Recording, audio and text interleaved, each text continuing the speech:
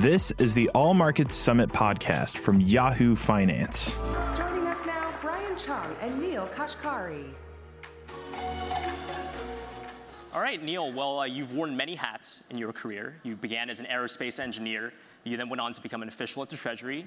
You worked at PIMCO, and now you wear a hat as a central banker, as the head of the Minneapolis Fed. So let's get started right now. Here are the big headlines that have kind of been demanding, or rather commanding the news so far. The yield curve inverts for the first time since 2007. The New York Fed moves to contain repo markets for the first time since 2008. ISM manufacturing numbers, lowest level since 2009. All years that people don't want to hear again. So what is the risk of a recession right now? And from your view at the Minneapolis Fed, what do you see as the proper response to that? Sure. Well, first of all, thanks for having me. I appreciate it. My base case scenario is not a recession. I still think the U.S. economy is going to grow, but the risks have materially increased to the downside. The global economy is slowing. That seems irrefutable. Germany is slowing. Some people think Germany is already in a recession. The yield curve is a signal that I do take seriously. I don't think it's the end-all, be-all of a recession forecast tool, but it's the best tool that we have, and it's flashing red. We are seeing businesses pull back in terms of investment, and the U.S. labor market appears to be slowing. That's the bad news. The good news is most Americans still have jobs. Wages are slowly growing, so families have a little more money. They're spending that money. That's 70% of the economy. So still the economy is in a decent place, but the risks absolutely have increased to the downside.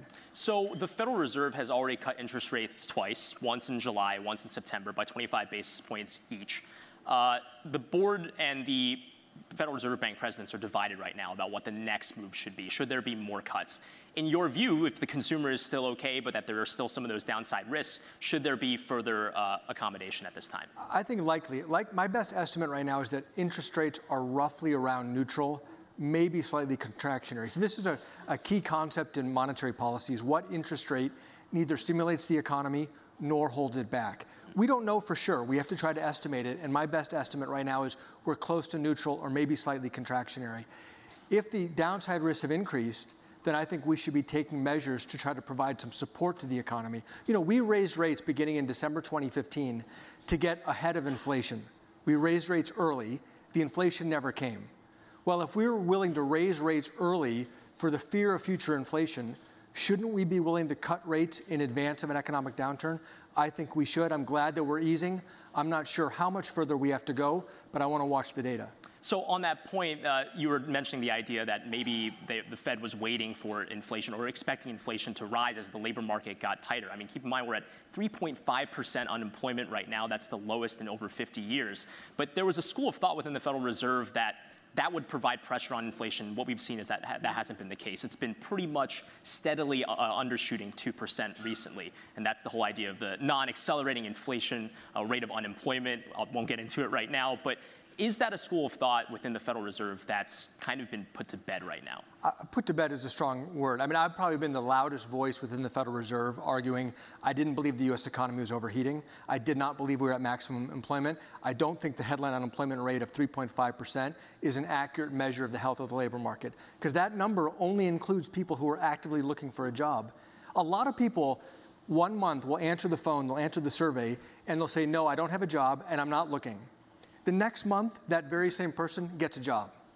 Right? That's not supposed to happen that way. So we do not know how many more Americans are out there who actually want to work. So, but even me, so I'm the outlier, been making this argument for 3 years. Even I believe at some point, if the labor market really actually does get tight, then that should translate into future inflation. So I'm not ready to completely abandon the Phillips curve, as we call it. Right. But I do think a lot of people say, hey, we're not really at maximum employment yet. Well, is there something to be said, though, that inflation is also a kind of funny measure, too? I mean, you were mentioning that unemployment can be kind of a funny measure, but inflation is something that people observe maybe as the price that they pay at the pump or how much food costs when they go to the store. But inflation, as the Fed prefers to measure it, is called core personal consumption expenditures. And core PCE strips out energy and food prices. So if the reading right now is that the Fed is undershooting that 2% target and that's part of their dual mandate, why isn't maybe that measure as proper as probably it should be? Well, we don't just look at core. We look at headline inflation, headline PCE, as you said it, which includes food and energy, because that's what Americans and consumers experience every day. That's what matters to all of you, so it matters to us. The reason we pay attention to core inflation it's the best predictor we have of where headline inflation, total inflation will be in the future. So we look at a whole bunch of different measures of inflation, but low inflation is not just an American phenomenon. This is happening in Europe, this is happening in Japan, it's happening in advanced economies all around the world. So the argument that, well, the Fed's just doing a bad job measuring it, well, that means Japan's doing a bad job measuring it. That means Europe is doing a bad job measuring it. Inflation tends to be a global phenomenon. The low inflation is a real challenge for us as central bankers. So let's go back to what the Fed is doing right now. Again, the Fed cut by 25 basis points in the last meeting, September 18. But 5 members of the committee saw that maybe they shouldn't have cut interest rates at all in that meeting. And then 7 telegraphed the possibility of 1 more rate cut by the end of the year. What they ended up doing was right in the middle. So the Fed is more divided than it's ever been under current Fed Chair Jerome Powell. How difficult is it? How contentious are those meetings? I was talking with Boston Fed President Eric Rosengren this weekend. He was saying sometimes they get contentious, sometimes they get a little heated. What's the discussion like right now? Well, I mean, I love Eric Rosengren. I don't think I've ever seen a FOMC meeting get heated. We're all very respectful. We listen to one another. You know, we are allowed to, before the meeting, each of the participants has 2 formal interventions, where one intervention is you speak about your view of the economy. Mm-hmm. The second intervention, you speak about your recommendation on policy. And you can ask in advance, do you want to speak early or do you want to speak late in those go-arounds? I almost always ask to speak late.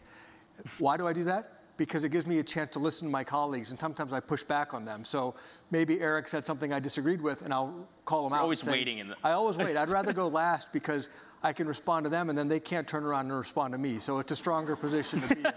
But so I think that we're listening to each other. There are a wide range of opinions.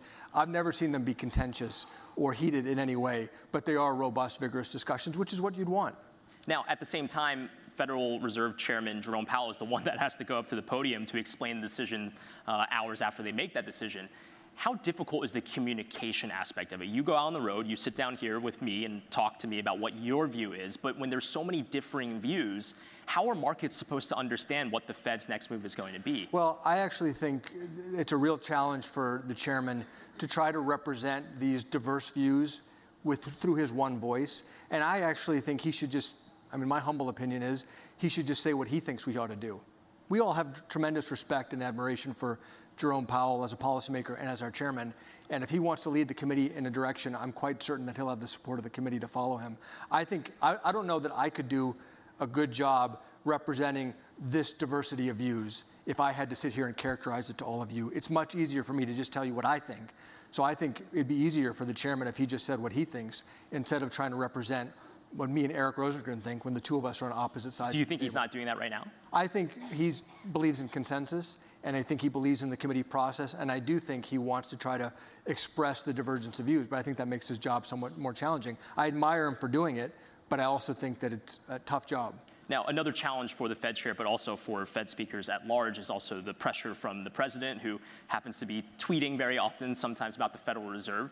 What does that pressure look like from your vantage point? Do you feel that the Federal Reserve should be stronger in terms of pushing back on the president and maintaining the central bank's independence as it was designed by statute?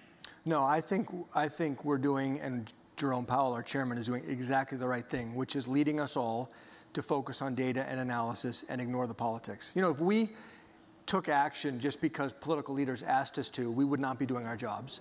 If we resisted them and did the opposite of what they want, just because they're asking for it, we would also not be doing our jobs. So the best thing we can do is focus on data and analysis and make the best decisions we can based on what we think is right for the economy. And that's absolutely what I think my colleagues and I are doing, and that's absolutely what I think Jerome Powell is doing, and I think that's the right thing to do, so we just need to keep doing it.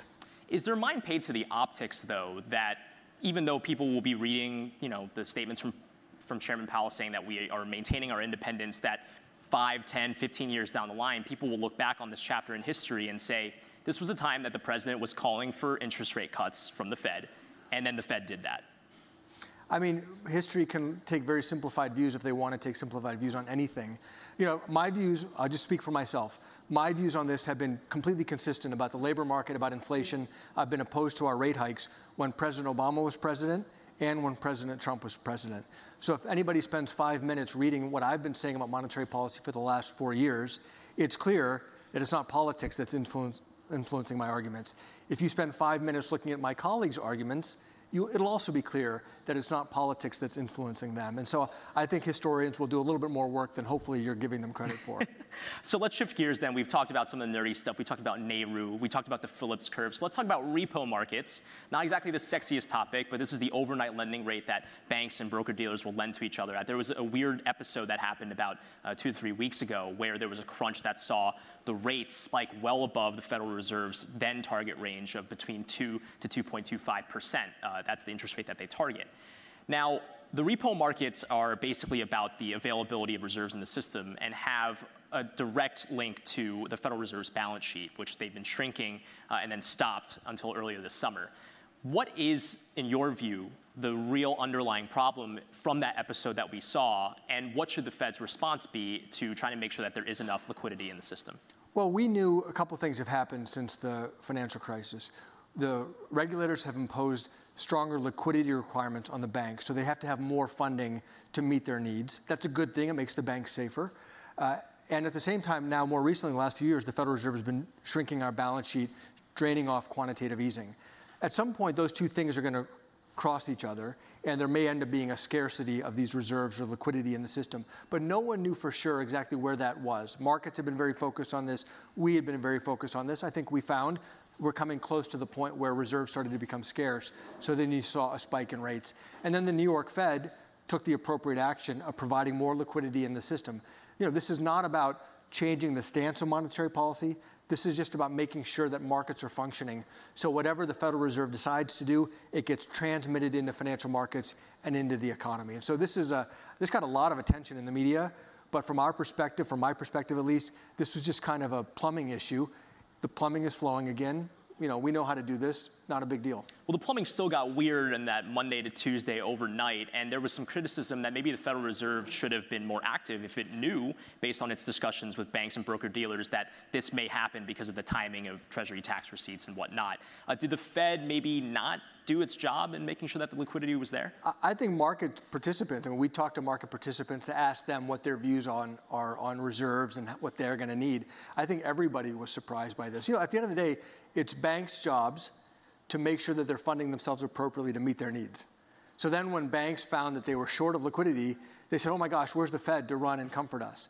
There's something called the discount window that the Fed provides backstop funding to banks. It's there. It's available to be used. Banks don't like to use it because they fear that it might make them look a little bit weak. So I'm not very sympathetic with a bunch of banks saying, well, you provided me a backstop source of liquidity, but I didn't want to use that one. I need you to provide me another backstop source of liquidity whenever I make a mistake.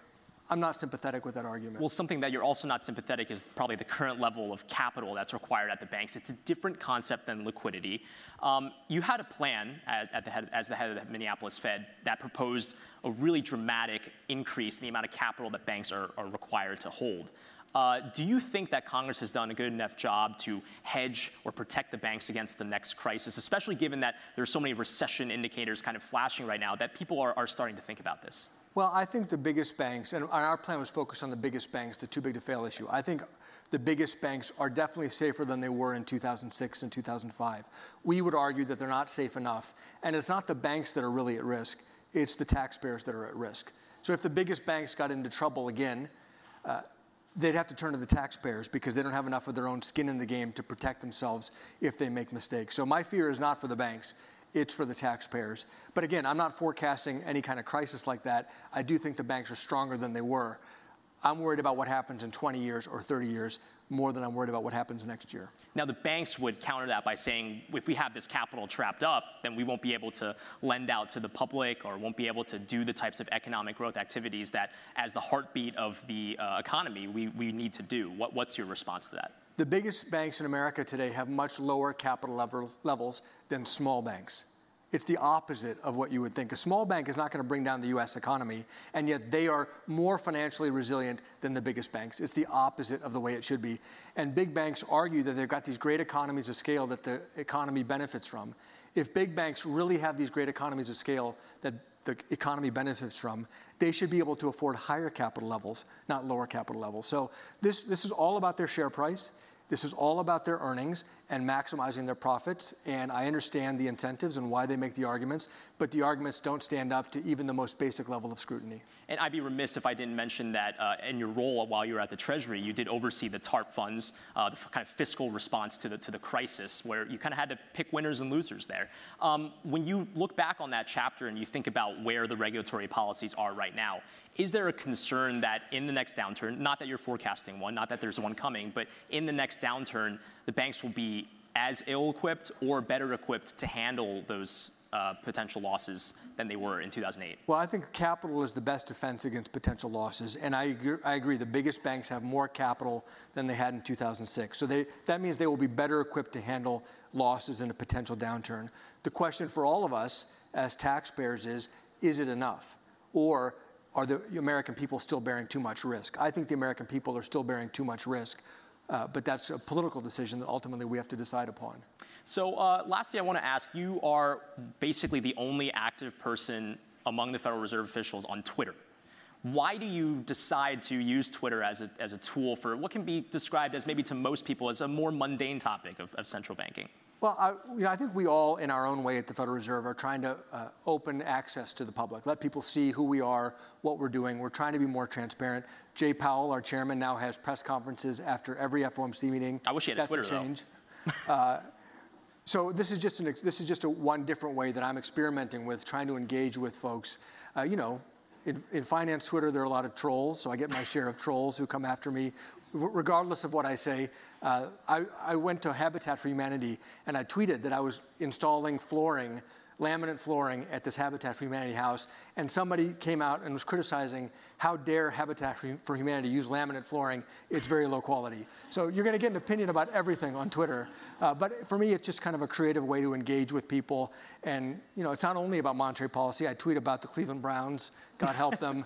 I tweet about, I'm a new dad, so tweet about my daughter or my dogs or, fun things. Do you ever face pushback from the Fed saying, hey, you shouldn't be tweeting that kind of stuff? Or? I think nothing that I have tweeted in terms of the timing. So sometimes our FOMC meetings end early on a Wednesday. It's a Tuesday, Wednesday meeting. And so if they end early, I've been encouraged not to tweet until the statement comes out, because we don't want to give indication that the meeting ended early, because now Neel has his iPhone and is able to tweet again. So when we go into the meetings, all of our electronic devices are left in another room, because we want to make sure that nobody's been able to hack into those devices and then listen into our conversation. So if you saw me tweeting early on a Wednesday of an FOMC meeting, you would know the FOMC meeting must be over. So I don't do that. All right. Well, we covered a lot of ground. Thanks so much for joining me. Neel Kashkari, head of the Minneapolis Fed, everybody. Thank you.